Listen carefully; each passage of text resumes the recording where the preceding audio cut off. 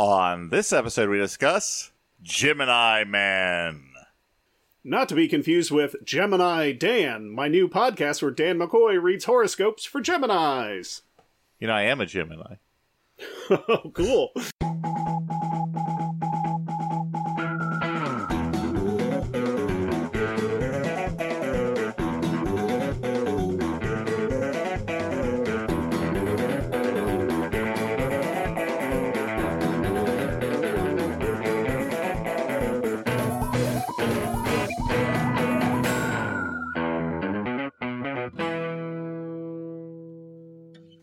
Hey everyone, welcome to the Flophouse. I'm Dan McCoy. Oh, I'm Stuart Wellington. I'm Elliot Kalin, trying to pick up the cues a little faster than everybody else today. And Dan, we've got a special guest with us today, don't we? Yes, we've got our, she's our editor on this show, Jordan Cowling. She also is an associate producer at Max Fun. She produces the wildly successful, as you described it, podcast iPodius. And appears on it as well. Yes, that's true. Hello, Jordan. What's up, hoes? Whoa. Whoa. No, but that's Jordan's catchphrase. Accurate. That's Jordan's classic catchphrrease. It's like a different Capucci thing. Yeah. And now that we've introduced Jordan, we're going to swerve away from Jordan for a moment. And we're going to just take a brief moment to remind listeners, if they know already, and tell them if they don't know, that we are going to do our live In Your House show Saturday, June 6th at 9 p.m. Eastern, 6 p.m. Pacific. The Flophouse will be doing our online version of one of our live stage shows. We're going to have presentations. We're going to talk about the movie Howard the Duck. We're going to try to, in some way, simulate the idea of audience interaction. We're not quite sure what we're going to do with that. It probably will just involve Twitter or something. You will find it at youtube.com/c/The Flophouse Podcast, and you can find all the information about it at theflophousepodcast.com. It will be for charity, and there'll be a list of our approved charities on that website, theflophousepodcast.com, and if you donate and send us the receipt, you'll be entered into raffles and stuff, and we'll go into that in more detail later. Now it's back to Jordan. Jordan? Were you ready? Wait just a second, that's June 6th at 6 p.m. Pacific, so that's right, 666. We're officially devil worshippers now. June 6th, 6 p.m. Pacific time, 9 p.m. Eastern. Wow. For people on the East Coast, it's 669, 3 more than the devil. Jordan, back to you. Okay. Well, this is a podcast. You probably know that. What do we do on this podcast? We watch a bad movie and then we talk about it. Or, maybe we don't know ahead of time. Sometimes it turns out to be good. Sometimes it turns out to be bad. Usually we've been led to believe it's bad. And on this episode, as I said in the beginning, in the introduction... Yeah, wait, is this Memento? Hold on a second. Is this... Are we last year at Marion Batting all of a sudden? Hold on. Gemini Man was what we watched, starring William Smith. Directed by Flophouse fave Ang Lee. Mm-hmm. Yeah, I mean, I do like him a lot. Yeah. Is he a Flophouse fave? I mean, he's a fave of mine. Okay, that's... But I don't think we've ever done an Ang Lee movie. No, it was kind of a joke. Because he makes good movies. Because this is a comedy podcast, and I make jokes sometimes. Logic checks out. Now, Jordan, you were interested in doing this movie, and I believe there's a geographical reason. Yes, I've spent the last 10 years in West Philadelphia. Not born and raised, but the playground is where I spent most of my days. And so I wanted to do, when you guys had given me like a selection of movies that I could pick from, I saw this and I was like, yeah, we're definitely going to do a Will Smith movie. I regret that decision, but... life is about choices, so what are you going to do? Well, we'll see as we go along. Well, we'll see what the reason is for that regret. Now, I do have a question. Now, be on the playground those days, what were you doing there? Chilling, maxing, relaxing? All cool, yeah. Yeah. Yeah. Excellent. Shooting some meatball outside of my school. For some reason, that is, I cannot remember so many things, and yet the lyrics to that song are buried so deeply in my brain that I'm sure on my deathbed I'll be croaking them out through my dementia at my grandchildren, and they'll be like, he wasn't raised in West Philadelphia. Why is he saying these things? At the end of his life, Dad thought he was raised in West Philadelphia. Yes, you imagine that later in life he lived with his auntie and uncle in Bel Air, though. Yes. Yeah, it's a good song. It's a good theme song. It's a solid theme song, tells you the story, exactly what you do. Now, Stuart, I believe you are the summary man today for Gemini Man. I am, yeah, exactly. So the movie opens in Belgium. We're introduced to Henry Brogan, played by Will Smith. And That's right, Osmosis Jones himself, Will Smith. Wait, he was Osmosis Jones? No, he wasn't. He was not You guys, Osmosis Jones. you fell into my trap. I feel like Osmosis Jones would have been a bigger hit, because Will Smith's a huge name. No, Osmosis Jones was who was it? He was the devil in that one dumb Colin Farrell movie. Oh, he's the Chris Winter's Rock. Tale, right? Is that? Yep. And he was a genie in Aladdin, so now he plays a clone. So he's portrayed a number of science fictional and mystical characters. Yeah. Okay, so we open on... Oh, I hit the wrong button. We open in Belgium. Henry Brogan, played by Will Smith, is an assassin, and he uses a high-powered sniper rifle to carefully shoot a bad guy who is riding on a high-speed train. It's an almost impossible shot, but he is just that He's kind good. of a dead shot, if you will. I've never heard of that. Is that a name of something? Did you just coin that Yep, phrase? I think that's copyright 2020 Dan McCoy. Now, so he literally, this is a very fast-moving train. He literally makes the shot of this guy through a window of the train from hills, it looks like a mile away or more. Now, why he has a man on the train? Why doesn't that man just kill the guy? Oh, actually, that's a good question. Guys? I think it's probably a lot easier to get away from an assassination if you're on the train with the body than if you are a mile away. You can just walk away. Yeah, but I mean, he could poison him. It could be a subtle killing. It doesn't need to be Dan, come on. You've been reading too many Agatha Christie books. Okay. That's not how anybody does it. Poison him. Dan, were you really hoping that that the movie was going to open with poisoning the guy and then the whole thing's a murder mystery on the train?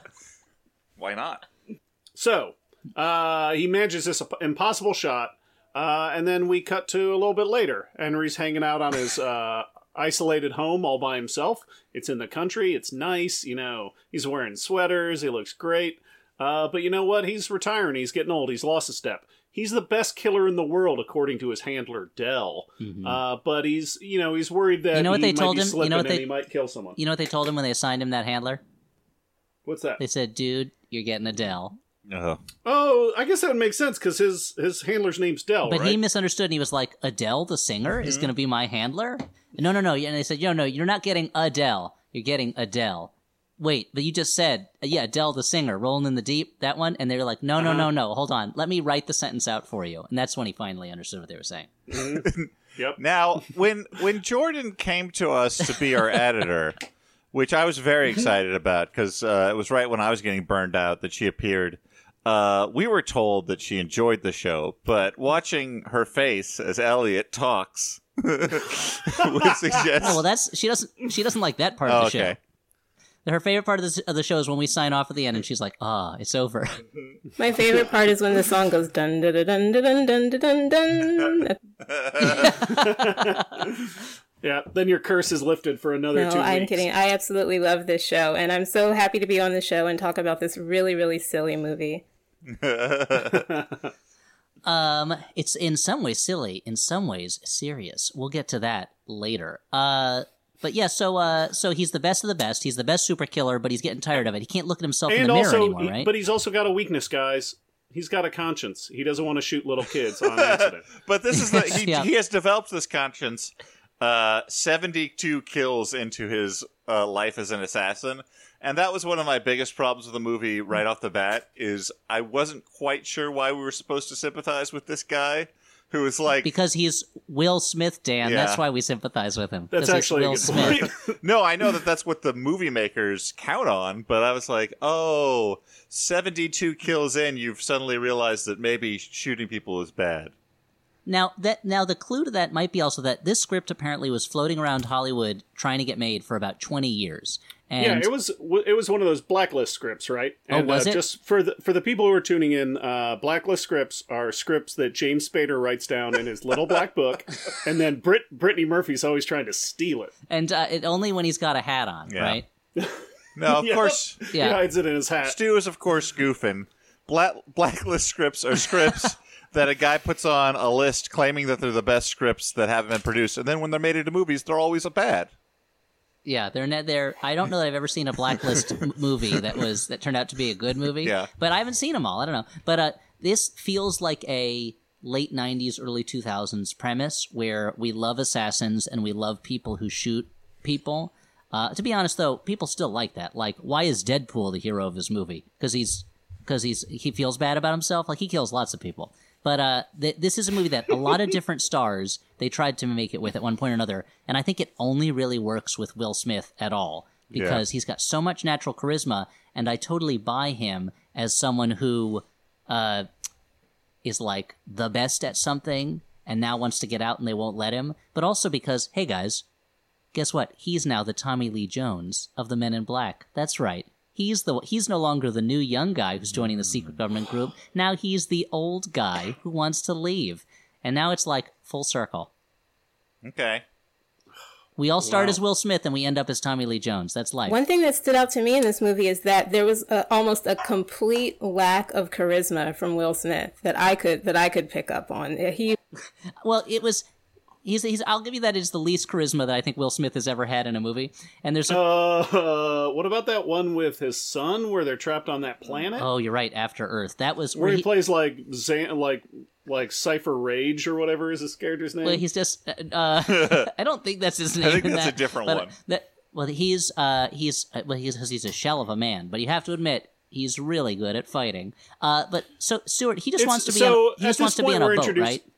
Yeah, so we're introduced to our other lead of this movie. That's right, we're introduced to Danny, played by Mary Elizabeth Winstead, and she's just a grad student who just started working at the local marina. Now, she and Henry have a little bit of fun. They do a little bit of flirting. I actually think he's pretty good at flirting for a murderous loner. You know, for a guy who lives all by himself and just kills people. You know, he's got some. I mean, this is. I will say this is like mild flirting, though. Like when we were watching, I would even go as far as to call it small talk. Yeah, like Audrey was worried that she was going to end up being his love interest, and there is like something like a 16-year difference between them or something. But yeah, but isn't she dating Ewan McGregor in real life? That's about the same. They're about the same I'm not going right? to cast aspersions on anyone's real life dating life. I'm just saying that it's a bad habit of movies to always have this happen with an older man and a younger woman. But to the movie's credit, I mean, I would date either of those guys. They're great. I'm not saying that. I'm just pointing out. To the movie's credit, it does not shoehorn in a romantic thing between them. Like, there's actually a scene where like he says something like, "Oh, if he was the younger version of himself, maybe." Like because there is, spoiler alert, a younger version of himself in this movie. Yeah, well, it's on the poster, so I think that's okay. That spoiler. But I think one. Dan, the pull quote I think from this episode is that Dan would not deign to date either Will Smith or Ewan McGregor. They're too old for him. No fogies. The other thing it's kind of weird though, because I think like if you compare the two of them, I feel like Ewan McGregor's like later career stuff has been a little more exciting than Will Smith's stuff. Why don't you guys discuss? But also I would say that I bet you there was an earlier version of this script that was where they did have a relationship. Just like there's a scene where later on where she has to strip to show that she's not wearing a wire, and it's handled as tastefully as that can be done, where she's off camera for most of it. And I guarantee you there's a version of this movie that could have been made 20 years ago where it's a woman who takes off all her clothes on camera for that scene. Like, it feels like there are times when this movie is kind of trying to fight what the shape that the movie is in. But I'm sure that original script, Henry lived in like a warehouse that just had a bunch of like curtains draped around, and he would be practicing his karate in his like underpants for a bunch of it. Yeah. But he's also a huge fan of whatever band they made a deal with to have on the soundtrack. So like Garbage or something like that. Mm-hmm. Like he's huge with, or like I don't know, Chumbawamba or something, or what's the band that did the Walking on the Sun song? Smash Mouth. Yeah. Like he's a big Smash Mouth fan. Like I had the same thought though, Elliot, with that scene later on where she's asked to strip to show she doesn't have a wire, because it was like Ang Lee like shoots it like so, like he does not want the camera to be ogling her, which was kind of it was like a nice. Much to Dan's anger. No, it almost makes you wonder. It almost makes you wonder why they left that Well, that's part what in. I was going to say. Easily It was just a not nice. had it. It was yeah. a nice way of handling it, but I'm like, you can just cut that scene, right? Like you can just change the script if you don't want to be exploitative. But anyway. Oh, so anyway, I think, and later on, I think it's implied. I mean, it's the young Will Smith. We are told is a virgin, and it's kind of implied that the older Will Smith is a virgin, which makes me think that the kind of light small talk flirting he does is actually supposed to be not that attractive, so that he can deflect women who are drawn into his natural charisma. It really comes off to me. This was the point in the movie I nicknamed Henry sensitive incel, because he really came off a creepy guy to me, especially with that relationship with Danny, which was really weird, because I wouldn't judge anyone, for an age difference in a relationship, as long as two people are consenting adults. But there was an age difference between the two Fresh Prince and Fresh King characters. He was kind of a weirdo.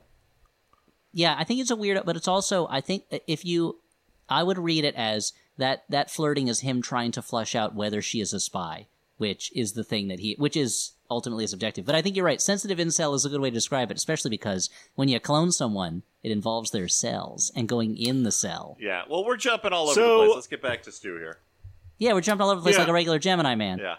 Uh-huh. So instead of jumping all over the place, we're going to jump onto a boat, where Henry takes a boat out to see his friend Jack, who has a matching tattoo with him, so they clearly have history. They are hanging out on Jack's yacht. Yacht's just one of those guys who wears a shirt buttoned down to about the middle of his chest, and he's old, but he's got a young girlfriend. He's one of those guys. And he's ex-intelligence. He's like retired a little bit, but he's still, he's still cool. But he's still got his finger in the game, because he just got information that Henry's last hit, who he thought was a bad guy, is not actually a bad guy, that he'd been lied to by his contact at the DIA, which is a government organization that he seems to take hits from. Now, this character was one of several where I'm like, all these older white guys want to show that they're real cool with Will Smith and that he thinks they're really cool friends. Like, there's just a string of them throughout where it's like his different bosses and buddies that he works with who are all like, "Hey, man, great to see you," and he like gives them a big hug. And I was like, all these guys want to brag to their kids, I guess, that they're big friends with Will Smith. But I don't think it came off as realistic. Do you guys think Elliot, so? I think you may be misunderstanding something about the movie. He's not playing himself, Will Smith. He is a man who is employed by them. I thought it was called Will Smith Gemini Man. I mean, it probably would have done better in theaters under that title. Although it's not like people didn't know that Will Smith was in the film, or there were two of honest, him. How different would the movie be if he was not a government assassin, but he was Will Smith, movie star? And he was found out he was cloned. I mean, I feel like that's an interesting idea, that they're like, this guy has made the studio so much money, they now need to replace him with the younger version. I mean, in a way, that's such an interesting meta-commentary on the current state of digital effects and whatnot. That's what After Earth was supposed to be. What's his son's name? Jalen? That he was supposed to be the new Will Smith, except he can't act at all, so... Do you think it's possible that he's a clone that they just raised as his son, and they were like, this is how I keep going? I think that's absolutely possible. In fact, it is. That's exactly what happened.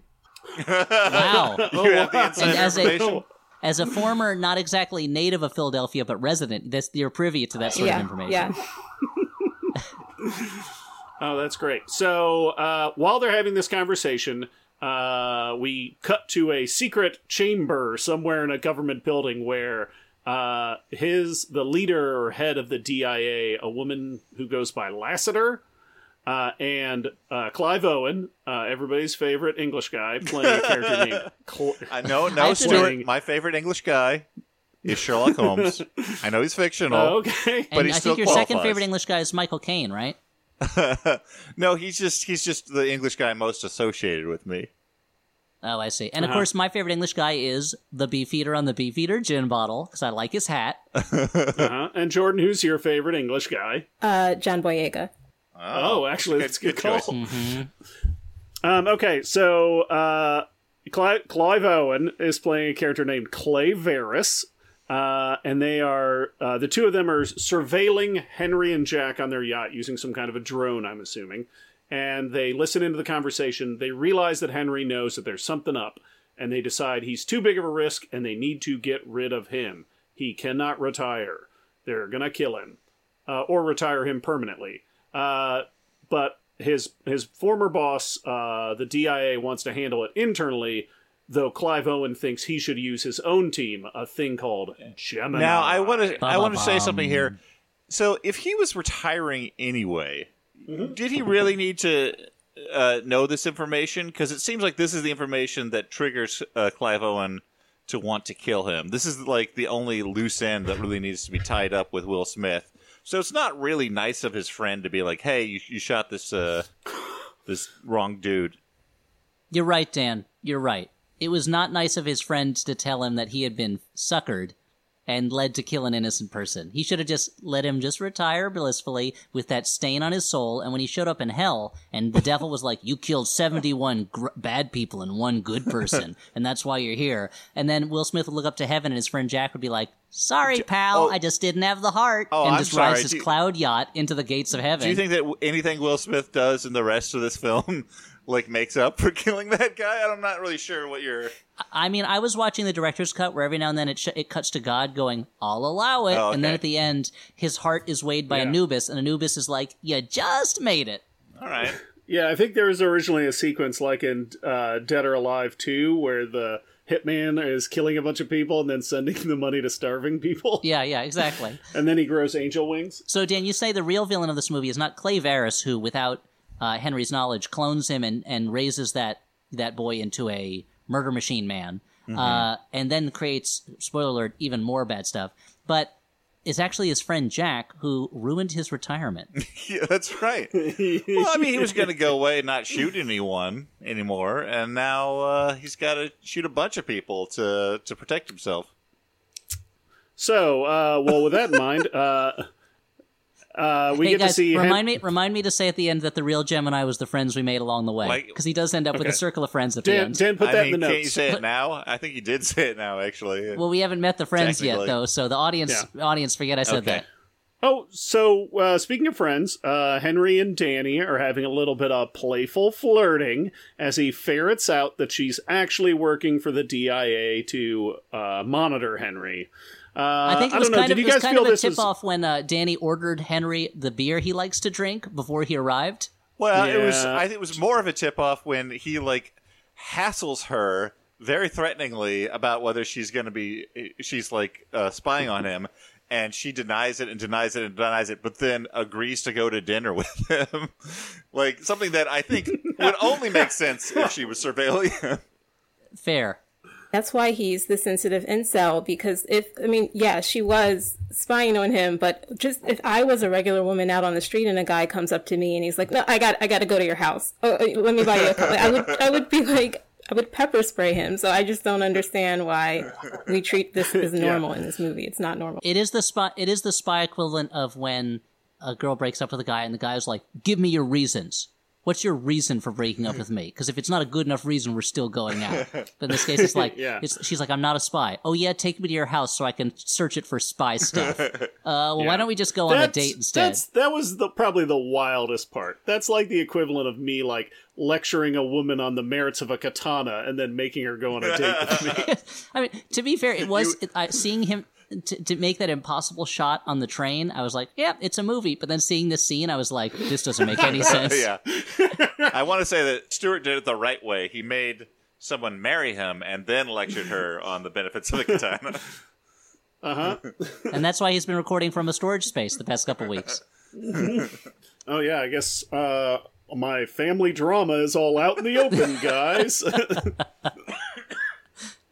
She admits that she is a spy, right? Yeah, but they seem kind of cool with it. They make some jokes and shit, whatever.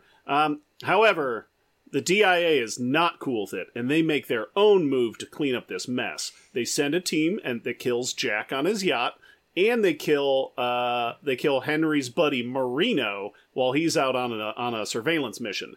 They send a team to kill Henry, but he smokes him. And then he goes and he wakes up Danny, creepy style, and then she agrees to team up with him, and then they go kill some more goons and figure out who's trying to kill them. She agrees to team up with him because they're trying to kill her too. It's not like she kind of does it out of necessity to stay alive. It's not like she's like, I mean, you make a good point. But that was one of the points where I was like, well, why did they send anyone to kill her? No, why didn't they agree. just reassign her? Yeah, and then the only thing I could think of is maybe because she was surveilling him, she also heard the stuff on the boat. I don't know, but otherwise it does not make sense that they're like she's not a loose end at this point. No. This was my second favorite part of the movie because he comes to her house. I guess he breaks in. She's sleeping in bed, and he's just like, "You're burnt. I'm burnt. Everybody's burnt." I'm like, this is definitely incel nonsense. Yeah, there's a fair amount of presumptiveness coming off of Henry. But I did like the scene when she is trying to get the keys to the boat in the little boat shack, and she gets jumped by a dude. And the whole time I was assuming that Henry was going to save her, but nope. She whips that dude's ass and finds out the information they need. So that was cool. I think Mary Elizabeth Winstead, I mean, like, she also in Birds of Prey, but I think she's, like, really good in these action roles. I like her a lot as an actress in general, but she just, I don't know. She had a solid competence radiating off of her in this part. She didn't just whoop his ass. She, like, broke all of his teeth and handed them to Will Smith like someone asked you for change for $1. It was pretty badass. And I wanted Will Smith to be like, ooh, why did you hand me teeth? It was weirder that he just threw them back in his mouth like they were Tic Tacs and just went, and was just like, cool, now I got extra teeth. And he's like, is this your change for the keys? I gave you a 20. It was a better fight scene than in Last Blood when Rambo just sticks his fingers into a man's sternum it sticks his fingers and just rips out a man's collarbone. This was almost as nonsensical. I don't think that counts as a fight scene. Well, he was fighting the surface tension of the man's skin to get in there and get that collarbone out. You're right. I'm wrong. You're right. Okay, so they, there's, another feverish meeting between Clive Owen and the head of the DIA, and he's like, I think we need to send Gemini after him again. I have a special soldier to clean up this mess. Whatever, we know who that special soldier is going to be in a second. So Henry then calls another old war buddy with another matching tattoo, a guy named Baron, who's also retired, played by Benedict Wong, who is very charismatic and fun. You may know him as one of the other wizards from the Doctor Strange corner of the MCU. His character's name is Wong, Dan. It's his real last name. Like, it's not that hard to remember. I didn't say I didn't remember his name. I was explaining who he was in a way that would appeal to the widest swath of our audience.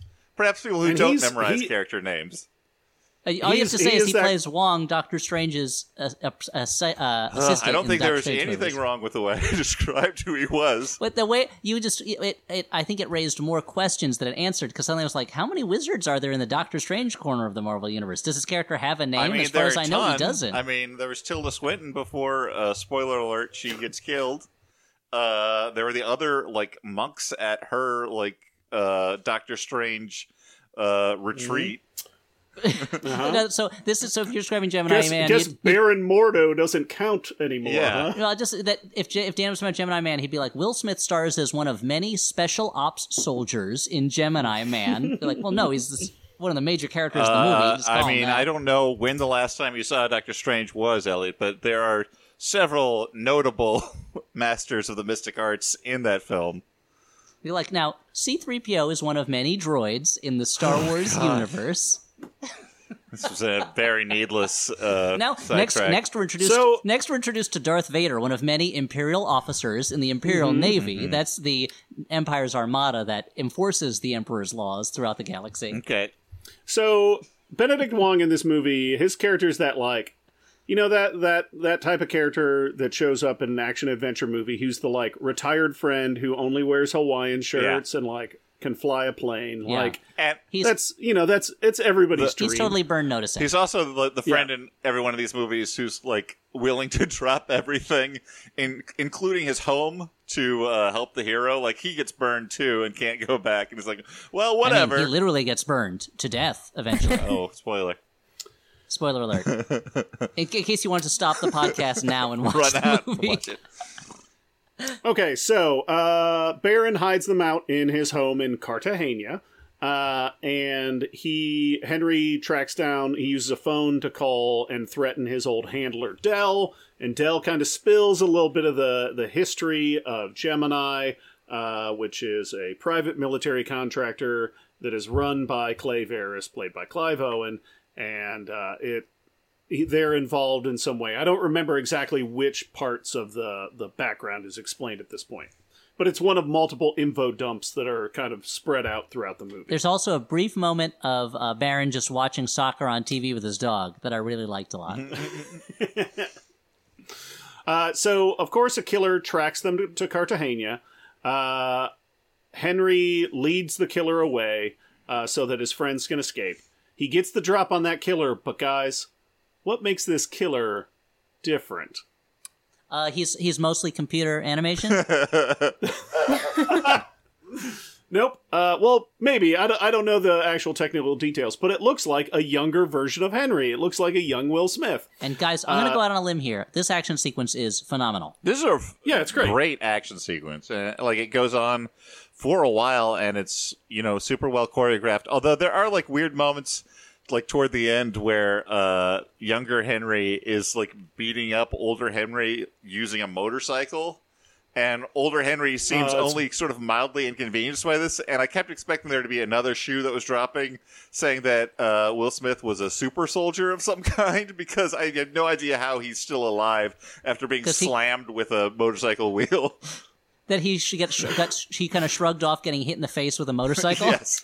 Yeah. Having seen Pet Sematary 2, I know that a motorcycle wheel is the ideal way to kill somebody. There's also the part where where Junior, the young clone, he swipes the motorcycle wheel under, and Will Smith, with all like a frog would, leaps in the air just high enough to do it. Yeah. And it's like you can kind of see the wires pulling his clothes up at that moment. And so it's like there were moments where it was this amazing action scene, and at the end they kind of ran out of realistic things for him to do, and it briefly became Commando. Yeah. But that was okay. Why not? It's a movie about clones. Why not? Yeah. I love that you also this is an action scene that begins in one place and it turns into a chase, and you really get a sense of the geography of Cartagena. It looks like a really beautiful city. You really learned the schedule of most of the working people of Cartagena, because early on in the fight there is nobody on the streets, and then suddenly there is tons of people. So it's like they're fighting past when everybody wakes up and showers, and then it's time to go to work, because they were running around the streets of Cartagena just firing guns at each other for a while, and I was like, I guess nobody's up and about. But when it turns into a chase sequence on motorcycles and you need cars to zoom around, suddenly there are people everywhere. And I'm going to tip my hand a little bit here and say, like... No, Dan, there's a drink in it. It's going to spill everywhere.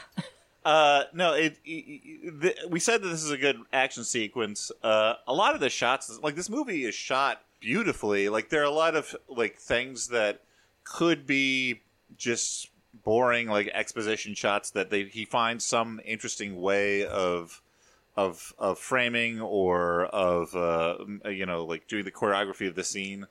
And it really is like, okay, this like this script that isn't much of anything got handed to a really, really good director, and you can see that. It is a movie where the whole time you're like, why did Ang Lee make this movie? Yeah. I like how like bright and colorful most of the movie is, but particularly this action scene. Yeah. There's a part in this action scene where there's one shot where there's a lot of firing, and then young Will Smith slides down a palm tree and throws a grenade in, and Will Smith just slaps it out of the way and then it explodes down below him. And I watched that I think 3 times. Yeah. I watched it almost as many times as I watched that footage of the protester full volleying a gas canister being lobbed at him that was floating around Twitter the other day. Okay, so not to let the real world bleed into this silly movie. Okay. We don't want to let the real world bleed into this movie about a black man whose body is used as property by a paternalistic older white man. Who pretends that he's a good friend of this young black man and a father figure while using him as a soldier and a tool, and then later develops another young black man who can't feel pain. There's a lot of things going on underneath this movie that the movie is just kind of not dealing with. Oh shit, Gemini Man is a documentary. Oh no! Yeah, well, I mean, we'll get to all this stuff over time, I'm sure. Okay, so there's the chase and fight sequence ends. It looks Henry seems to be holding back. He knows there's something up. Before Junior's able to kill him, and also I kind of like that, like, they specifically show Junior's gun running out of ammo, so that's why he's using his motorcycle to try and kill Henry. Okay, but then the cops show up, Junior runs, Henry is briefly arrested, and then immediately gets out of this jail. sort of hand waved away, like... Yeah, they're like, I mean, also the fact that they're like, if we're going to go where we need to go, we're going to need a private airplane. Wait, I know a guy. Cut to them on a private airplane. That was the moment where I was like, hold on a second. I do like that they have a little bit of throwaway dialogue, too, as they're leaving the police station, where, like, Henry's like, to Danny, who had, like, sprung him from jail, he's like, oh, wow, that was amazing. Oh, that was great. So, so they borrow a jet. We get a little bit of backstory on the two of them. They're on their way to Budapest, where they're going to try and meet up with Yuri, the contact of his former friend Jack, that had given him the information that Henry's last hit had actually been a bad job. And Yuri is a big fan of Henry, and like makes specific reference to a lot of stuff that Henry did recently. In a way that, like Henry comments on, I'm like, oh, okay, this is going to be some sort of plot thread, and it does not develop anything. Like, I guess he has ESPN Henry that he watches at home and knows everything that he does. They're edging into John Wick. Oh, why can't I remember? John Wick. Those Yeah, John Wick stuff where it's like, oh, he's a famous assassin who has fans who follow his exploits. Like there was a certain point in Marvel Comics where Wolverine became famous, and I was like, this character doesn't work for me the same way if everyone recognizes him. I could be giving the movie too much credit, but I think it's implied that later on we find out that Henry is being tracked because he has been chipped. Yeah. And I suspect that Yuri is using some kind of spy satellite to watch this badass assassin battle dudes, but I could be wrong. Very possible. If I had access to that stuff, I'd watch all kinds of crazy battles. Battle dudes, battle toads, any sort of battles. Yeah. Battle bots. Okay, so meanwhile, we cut to Junior, this young assassin that looks exactly like Henry, but a younger version. And he is recuperating in this palatial manor house. And it's the house of Clay Varys. Oh no! He's like, they have this like weird father-son dynamic, which I wrote down, but is wrong because they're actually father-son in this case. Adopted son, obviously. But Junior can tell that there's something different or wrong about this job. Clay treats him both as a son, but he's also like an emotionally abusive father in this case. He makes Junior, obviously, he's making his son kill people, so that's not good. It's like Varsity Blues. If instead of James Vanderbeek being forced to play high school football, he was being forced to murder people all over the globe. Thank you. Yeah. Oh, that's what I was reaching for, Elliot. Thank you. Also, like, I think it's because I watch too many movies. Like, this is one of those things that if you're, like, a viewer of a movie, like, you're like, ugh, why don't people realize this thing already? But in real life, you wouldn't realize that you're a clone immediately. But at the same time, like, Henry Jr. Seems very... Like, it takes him a long time to be like, hey, I look exactly like a young Will Smith.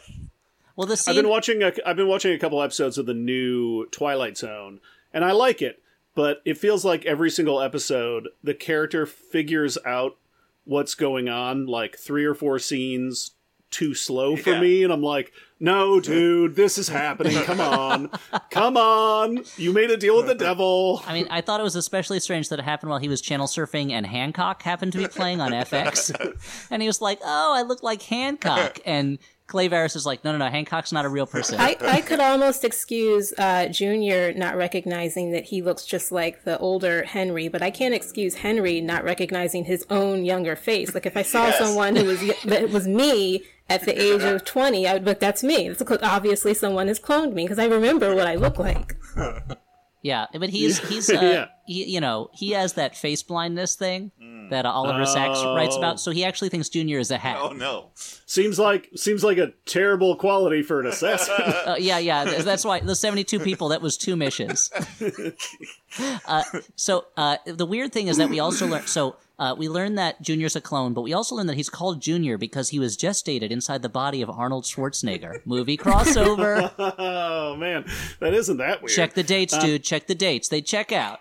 So this is where we really get a good look at the digital effects of the young Will Smith. And what do you guys think? I thought they were pretty good, and like I really like the emotion that they are able to get out of like the young Will Smith face. You guys know me. I'm usually pretty tough on CGI humans that are supposed to look real. I thought in the scenes where he's not with Will Smith, it was really convincing to me, but for some reason, every time he was with Will Smith, I would be like, oh, wait a minute. It looks like he's talking to a cartoon character version of himself. I thought he looked weird in, like, the first scenes. Then I think I just got used to it. But I will say, like, I liked the movie's first hour because it was so sun-drenched.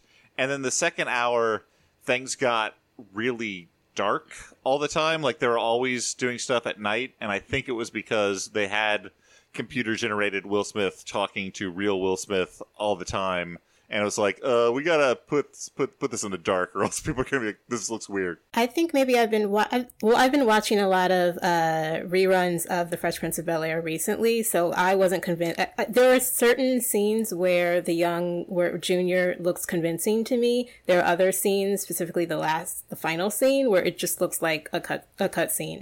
Definitely, as that last scene where they're like with like the wrap up scene of the three of them, he looks terrible.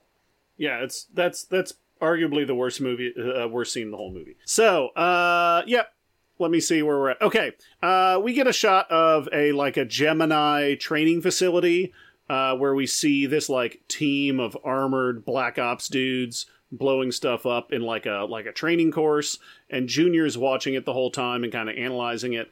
Of course, we're going to see that Black Ops team later. They're going to show up. You don't introduce them and waste time on them. This was when I started asking the question that you really shouldn't ask with this, which was like, what's the economics of Gemini? Because they seem to spend so much money. They have a whole fake town with actors playing townspeople so that they could train like 6 dudes. And they put all this money into cloning 1, possibly 2, Will Smiths, as we'll learn later. Like, how much are they charging the government on these for their missions? Because they seem to spend a lot of it on facilities, R&D, and that, Clay Verris's house looks pretty sweet. I'm sure he's raking in a pretty nice salary. Well, the other thing about this, too, is, like, you start asking the question, I don't think it'll surprise anyone to learn that Clive Owen does not make it out of this movie alive as the villain. All villains must be killed in even films. though his name has live in it. Yeah.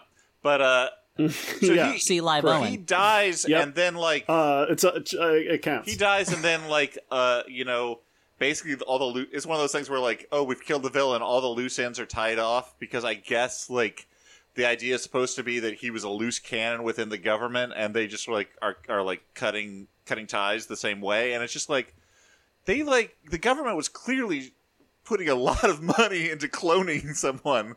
Like, I don't think that just because they killed the one guy, this would stop being a problem. I don't know. Well, Gemini was putting money into cloning people. Because Gemini is a private organization. And that's why I wonder if there was...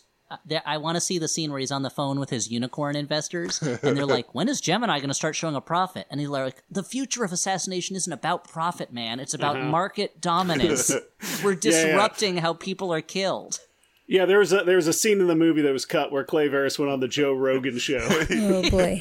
He's like, it's a volume business. As soon as we have enough Will Smiths on the street, we'll start making money. But we're looking at the numbers, and that doesn't really make sense. Hey, I just need another 500 million, and maybe someday. Okay, so what you guys are saying is that the government isn't evil. This one rogue company is evil. Well, okay, cool. Certainly parts of the government are very evil too, but the rogue company can also be evil. Okay. Wait, I lost my notes. Okay, so meanwhile, in Budapest, Danny goes to get a DNA test of some blood and some stuff from Will Smith. Including AKA a hat. Henry. Including a hat. And so she goes to get a DNA test, and guys, guess what? Turns out they're 100% each other. Get it? Okay. It turns out, Danny reveals that not only is their DNA similar, it is exactly identical that Junior is Henry's clone. And Henry thinks about it, and then he's like, okay. Well, I also like that once, I have to assume once he was like, they're like, they cloned you. He's like, oh, now the company name makes sense. Gemini. Because there's nothing particularly Gemini about like having a private soldier organization, but if they're making twins, then the name makes sense. And he calls up Clive Owen and he's like, is this why you chose the name Gemini? Because you were going to clone someone at some point? And Clive is like, it's just a happy coincidence, man. My first wife was a Gemini. She wanted me to name the company after her, so I named it after her star sign. Yep, he's like, this company has big Gemini energy. Yeah, he's really into crystals. I would love. You know how into astrology I am. Ugh, you're such a Taurus. Only a Taurus would say that. That's a character thing I would have loved is if it turned out that Clive Owen's character was really into astrology and was always like doing Junior star charts, and he's like, I don't know if it works the same as you because you weren't born, you were cloned, and we grew you in a vat, but maybe it's the same. If you want that kind of character work, you hire Nicolas fucking Cage to do your movie. Oh, yeah. He would have done star charts for everybody on set. He'd be carrying crystals around. Sure, yeah. Okay, so where are we at? Wait, how likely... So he's supposed to play the Tiger King in that Tiger King TV show. How likely do you think it is that he buys a real tiger to keep in his house to prepare? And we're assuming he doesn't already own a tiger. That's right. I should not have made that assumption. Because what do you keep a tiger in? A cage. Oh, okay. Yeah, Nicolas Cage. So Jordan, you're editing all this out, right? You're just editing it on the fly. Now, is this the same scene where Danny has the line, Nelson Mandela couldn't kill a man on a moving train from 2 kilometers away? Yeah, because he's like, why don't they clone Nelson Mandela? I was like, yikes, movie. Why leave Nelson Mandela alone? He didn't. Why you gotta drag Nelson Mandela like that? And also, how do we know? He never had the chance. Well, that's the thing. Like, the movie lost a step with me with by not having Will Smith say something like we don't know. He could have been taught. Well, here's something about this is getting a little ahead of us, but as we later learn, Junior also has Henry's conscience, which again, as we know, his conscience only kicked in after 72 kills and 30 years on the job. But something I learned recently talking to a celebrity dog groomer was that when you clone an animal, they look exactly the same, but they do not have the same personality because they are raised differently. So here's my pitch for you guys about this movie. What if it was the same movie, but the young Henry was totally amoral, loved being an assassin, was so eager to get old Henry out of the way because he doesn't want this old man clogging up his face, and he could just be... Would that be a better movie or a worse movie? Well, discussion. I mean, like, the movie keeps trying to claim, like, Clive Owen's like, we edited out all of your, like, doubt and conscience, and I'm like, I don't think so. Like, he seems to be basically the same dude. If he could edit that stuff out, how come they couldn't edit out Junior being allergic to bees? That's a very good point, and it's something that is brought up multiple times for minimal plot development. And you'd think that would be the first thing. They're like, we got to send Junior on a mission to Macedonia. Wait. It's not near those beehives, right? It is. Okay, forget it. Send somebody else. He's lying down in a field in the first scene. I feel like once he actually does get poisoned, like, I wish that Will Smith would have said, my one weakness, bees! Yeah. I mean, do you think colony collapse all over the world and the demise of bees is just Gemini trying to clear the way to make it so that Junior can operate anywhere on the globe? They're like, it's easier. Murder hornets are their latest weapon. Yeah. In the fight against bees. So Henry meets with Yuri, his friend's contact, in a bathhouse, of course, because he's Russian. And he gives another info dump. I think it kind of explains all the basics. That Gemini has this cloning facility. They're trying to make clone soldiers. Yada yada yada. And the Russian that he killed in the first scene on the train was actually the scientist who was working on the cloning project. Exactly. And that Varys took him out, I guess, so that they couldn't share that information. I don't quite remember. There's a lot of information, but it's all exactly what you'd expect. The only kind of surprise that Yuri reveals that he's a big fan of Henry's and that he has been watching some of his shootouts. How did this happen? Doesn't matter. It doesn't. He has a delivery guy, show up with a phone, a bike messenger. Thank you.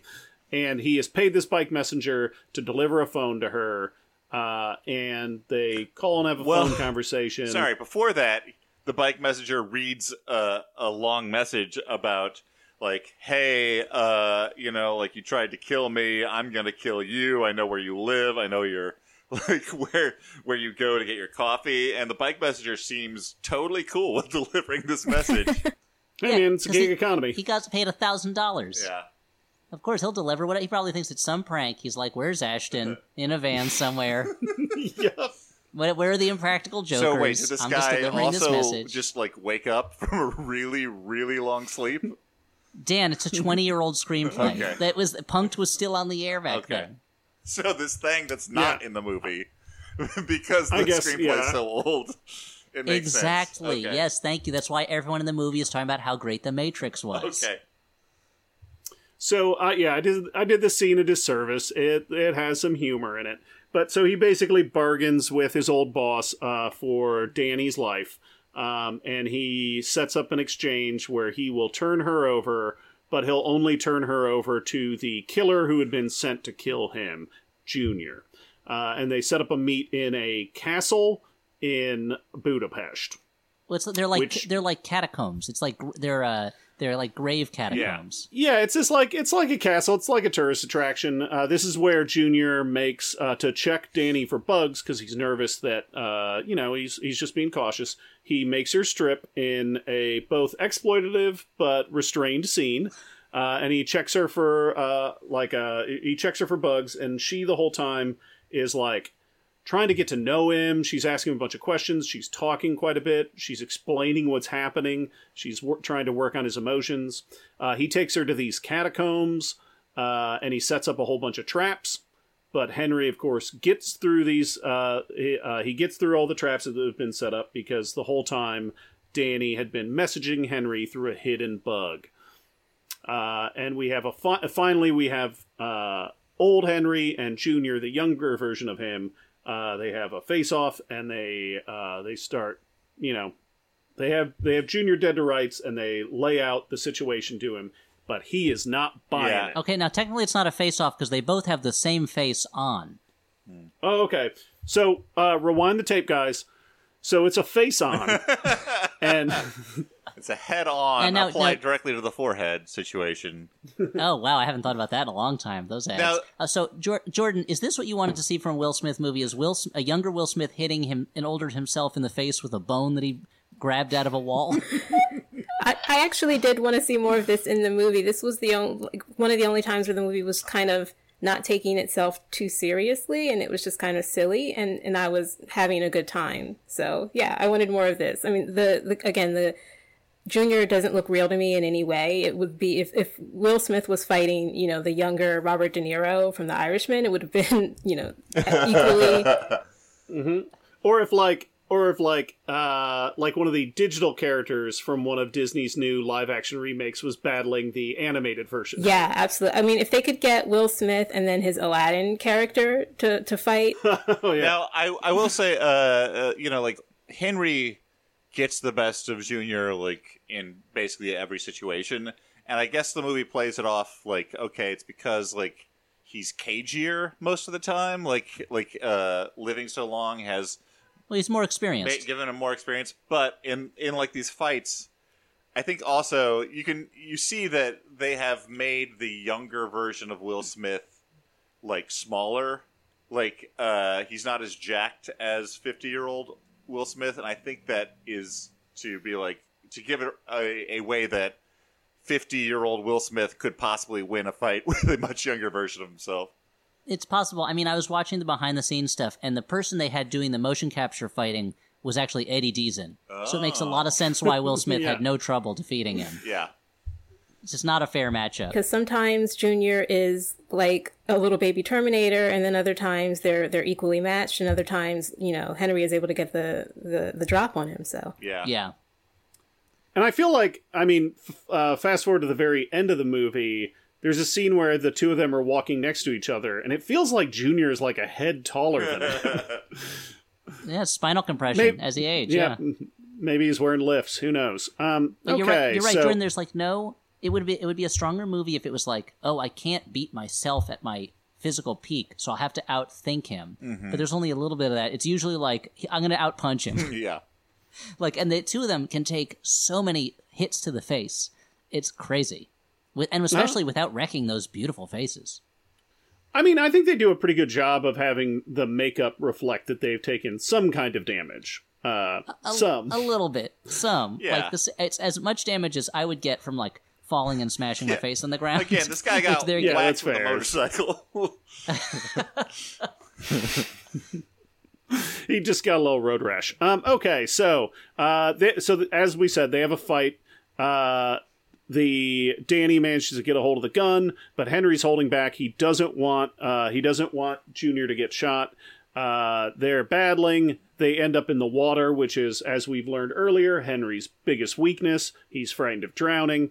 Danny comes down and shoots Junior in the shoulder to rescue Henry, and Junior escapes. They flee the catacombs. Baron picks up Henry and Danny, and they take that private jet back to the US of A to shut down the cloning project. Meanwhile, Junior's also back in the US of A, and he confronts his father, Clay Varys, about the whole situation. And I think this is where Varys gives him another one of those, like, abusive dad talks, right? Where he's, like, convincing him that he's doing the right thing, et cetera, et cetera. I mean, this is...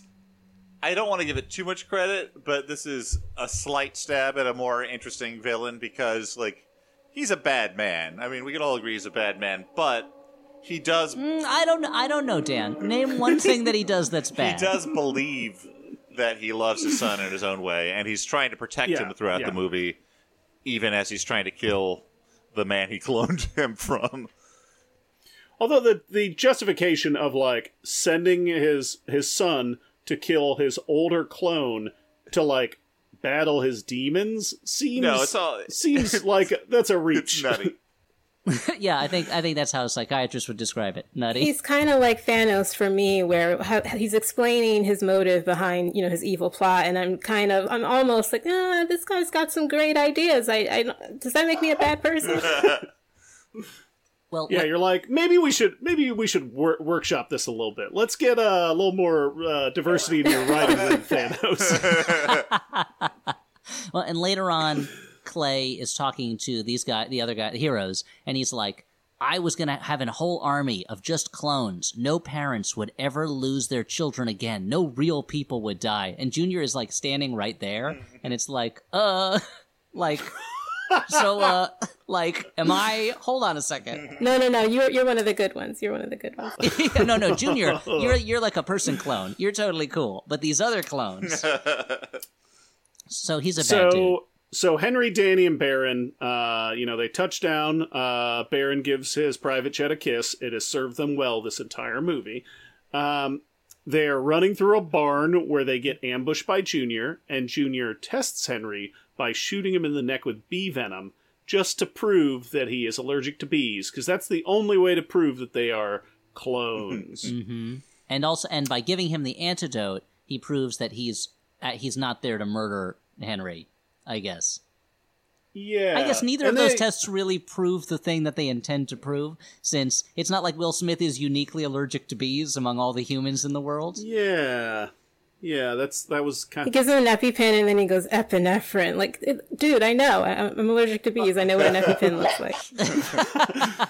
He's like, I know I'm allergic to bees. I travel around the world and I kill things. You would think I would have a couple of these on me at all times, but I guess not. That was what I was thinking. Like, wait, why doesn't older Will Smith have one of these?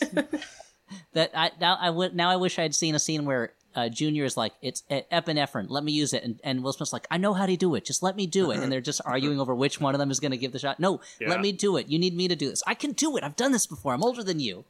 So this is where we find out how they've been tracked. Junior cuts out a tracker that's been embedded in Henry's arm. I guess it had been embedded in him during a previous surgery. Then they are driving to go take out the clone facility. They catch up. They talk some stuff, and then but then they get ambushed by in a small town that looks I guess not that surprisingly, a lot like that model village we saw the Black Ops guys training in earlier.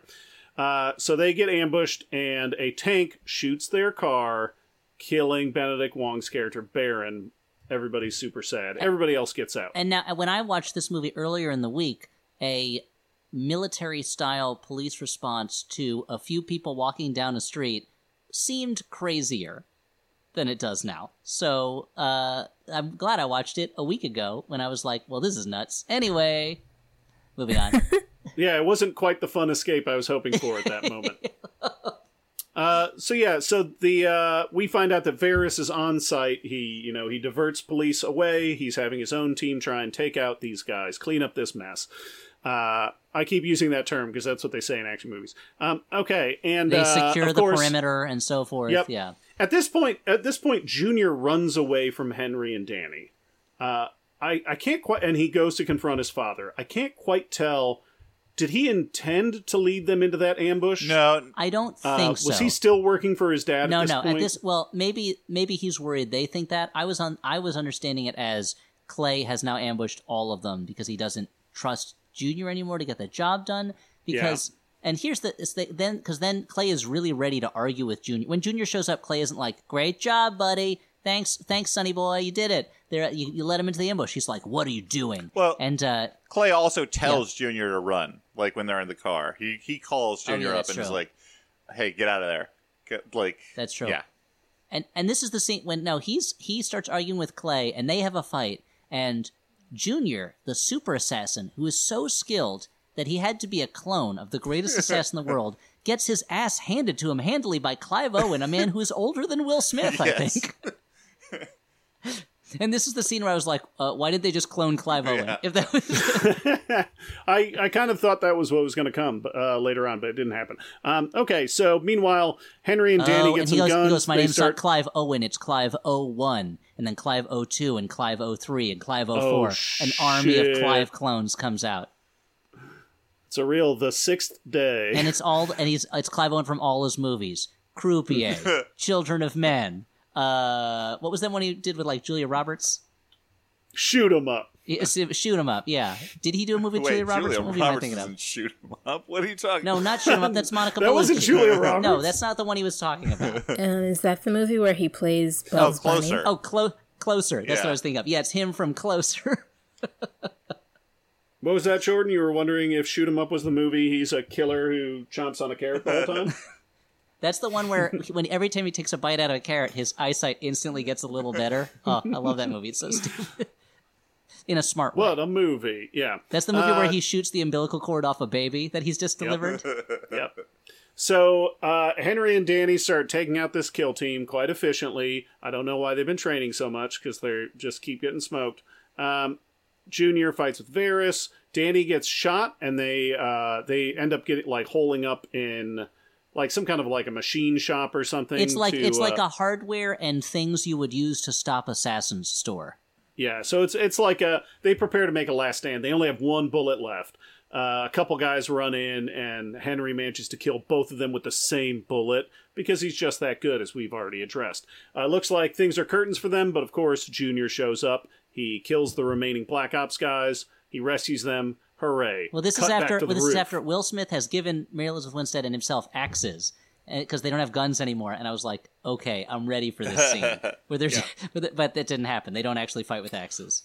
So, cut to the rooftop. Clay Varys has realized that his plan is in ruins, and he has to initiate his plan B when he brings in a secret bulletproof ninja who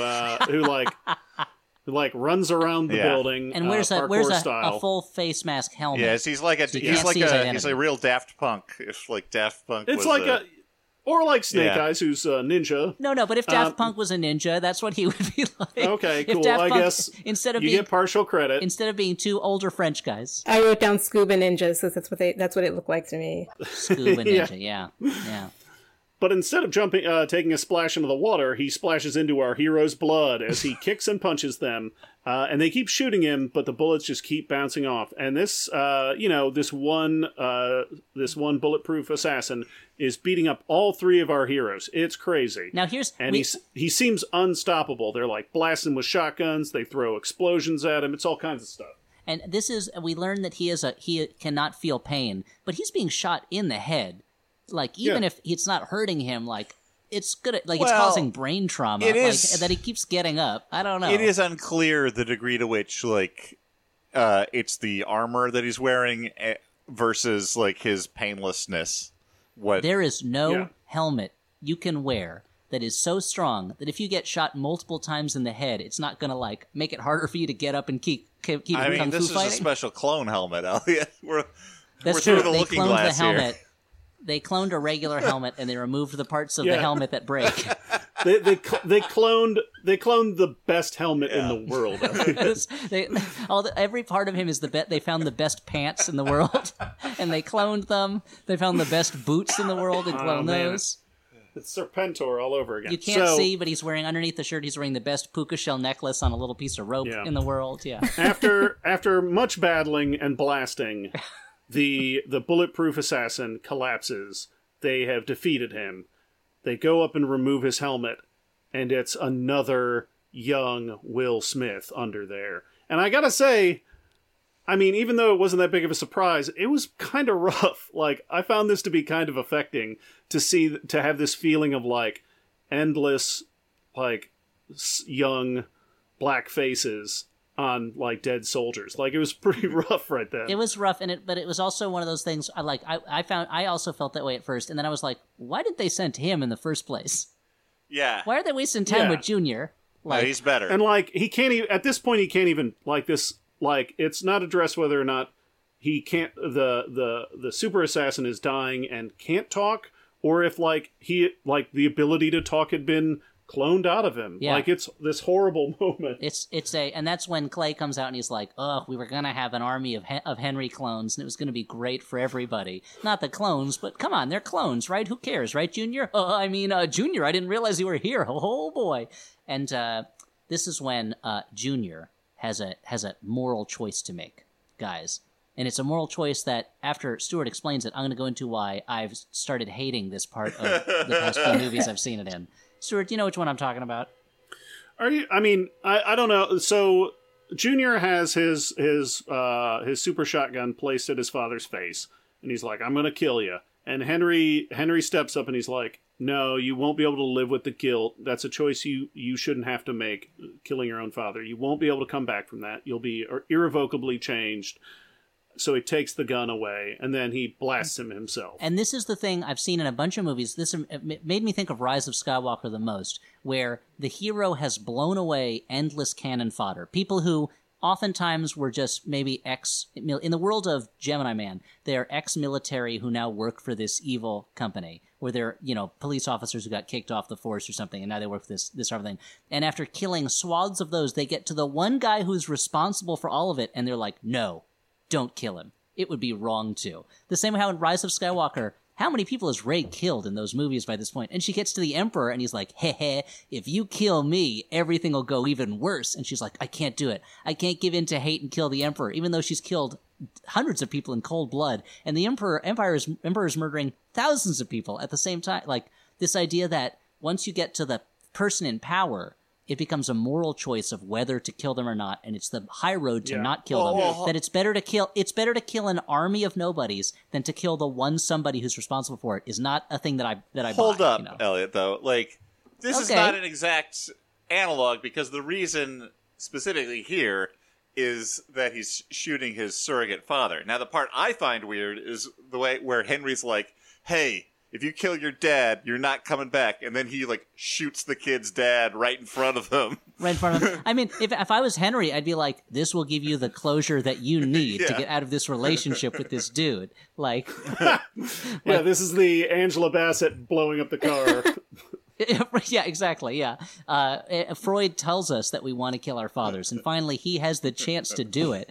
It's the idea that it's more the idea that, like, hey, you're never going to be able to live with yourself if you kill this guy. But I killed a lot of people. Yeah, but this guy is a movie star, so let me do it instead. Or maybe there was something in Will Smith's contract where he was like, yeah, but the real me gets to kill the bad guy, not the clone me. And Ang Lee was like, "But Will, you play both characters." Yeah, but the real me gets to kill him, right? Not the clone. But Will, you're both of them. They're both Will.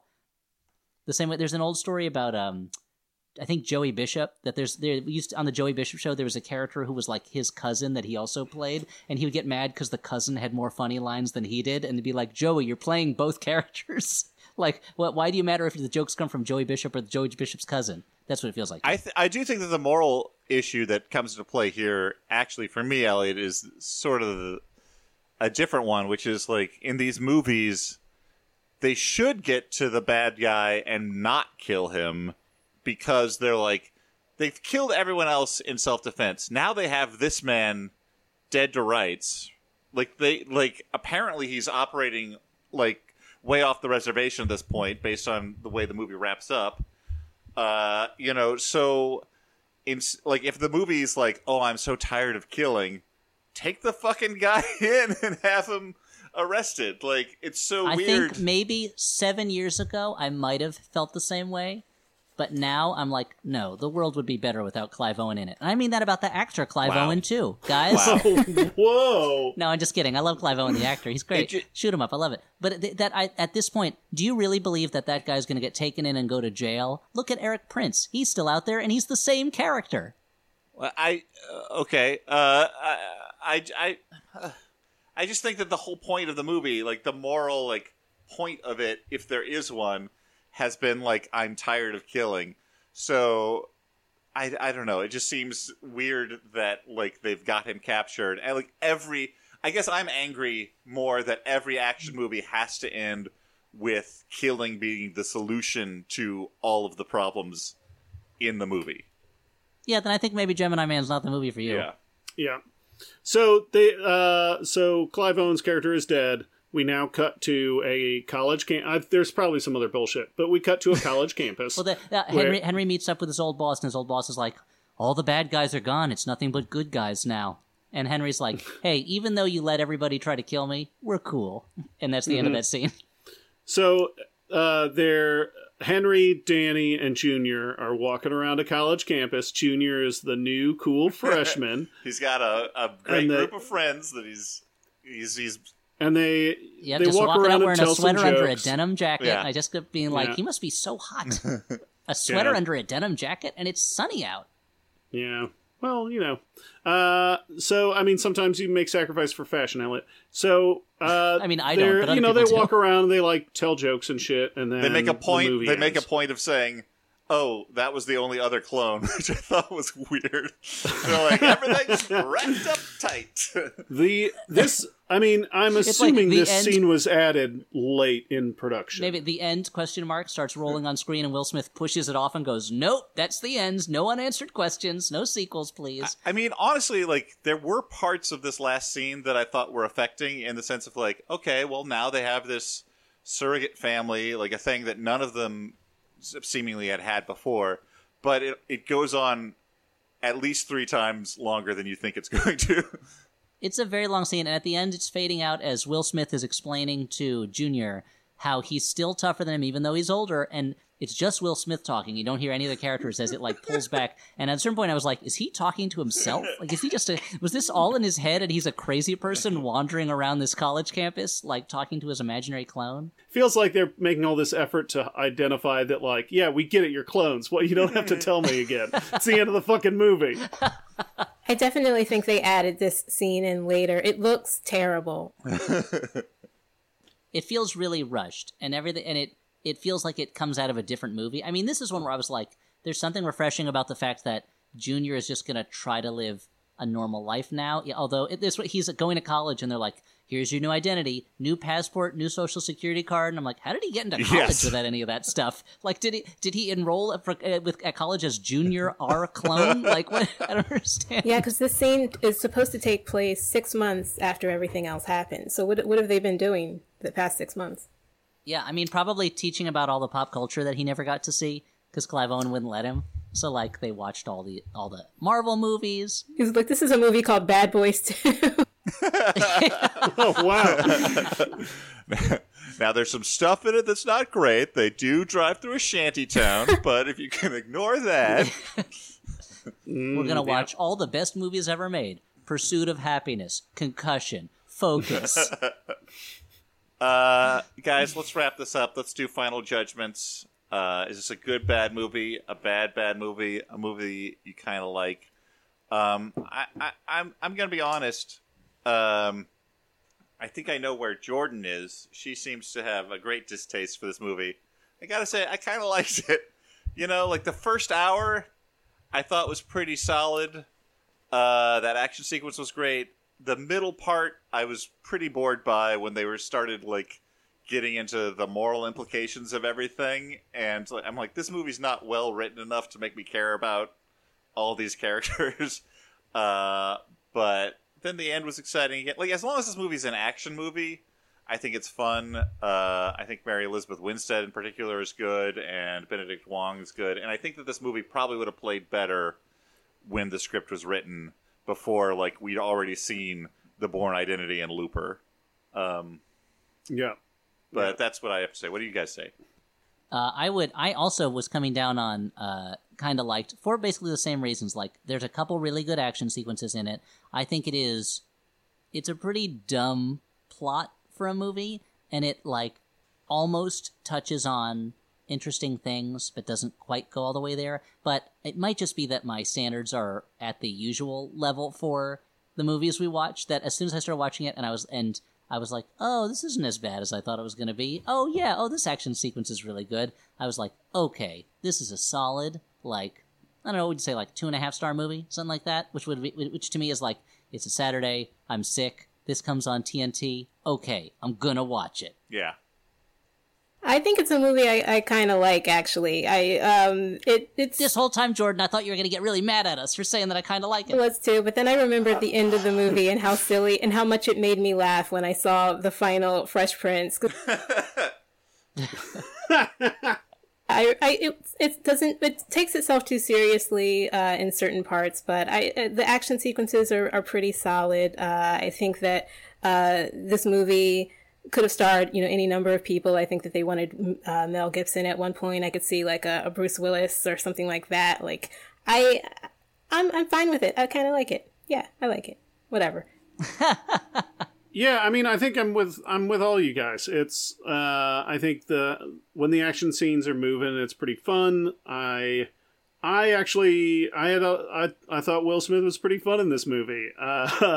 I thought Mary Elizabeth Winstead was fun in it. I thought Clive Owen was like a good creepy skeleton. Yeah, I don't know, like. I don't know, maybe I was like, it was both escapist, but also it made me think about the world a little bit and made me sad, so cool.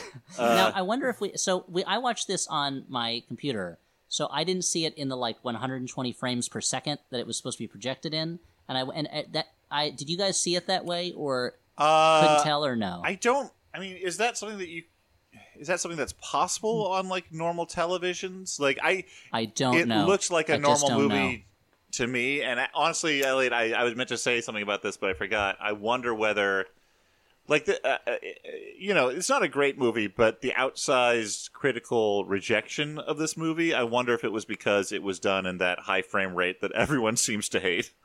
Oh, yeah. Could be. Well, actually, I watched it last night, but I watched it in Peter Jackson's screening room in New Zealand. Okay.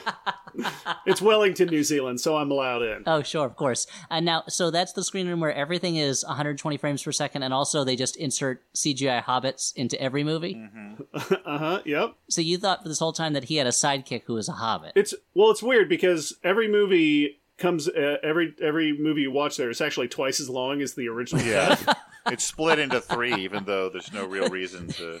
So you watch the Gemini Man trilogy, and you're like, it's weird that Junior and Will Smith are doing this song about washing the dishes. Makes sense, though. It was in the book, Gemini Man, the book. Yeah. By Gem R.R. Mankin. All right, and we made. I should have said Gem N.I. Mankin. Yeah, next time. I think if nothing else, I think our listeners owe it to themselves to watch that Cartagena action sequence. Yeah.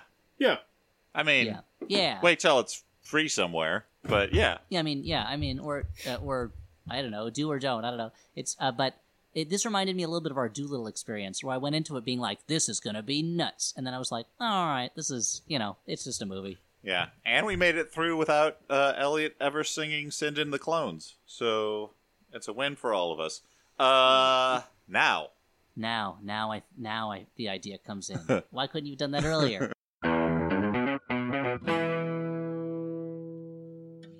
Hi, I'm James, host of Minority Corner, which is a podcast that's all about intersectionality. It's hosted by James with a guest host every week. Discussing all sorts of wonderful issues, nerdy and political. Pop culture. Black, queer, feminism. Race, sexuality. News. You're gonna learn your history, their self-empowerment, and it's told by what feels like your best friend. Why should someone listen to Minority Corner? Why not? Oh my god, free stuff. There's not free stuff. The listeners of Minority Corner will enjoy some necessary LOLs, but mainly a look at what's happening in our world through a colorful lens. People will get the perspective of marginalized communities. I feel heard. I feel seen. Like you said, you need to understand how to be more proactive in your community, and this is a great way to get started. Join us every Friday on Max Fun or wherever you get your podcast. Minority Corner, because together we're the majority.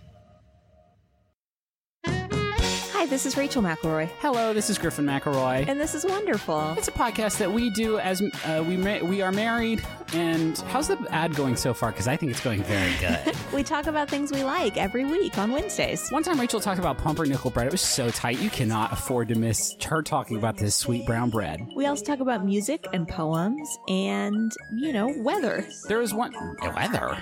One time Rachel talked about Baby Beluga, this song, for like 14 minutes, and it just really blew my hair back. So check us out on MaximumFun.org. It's a cool podcast with chill vibes. Amber is the color of our energy, is what all the iTunes reviews say. They will now.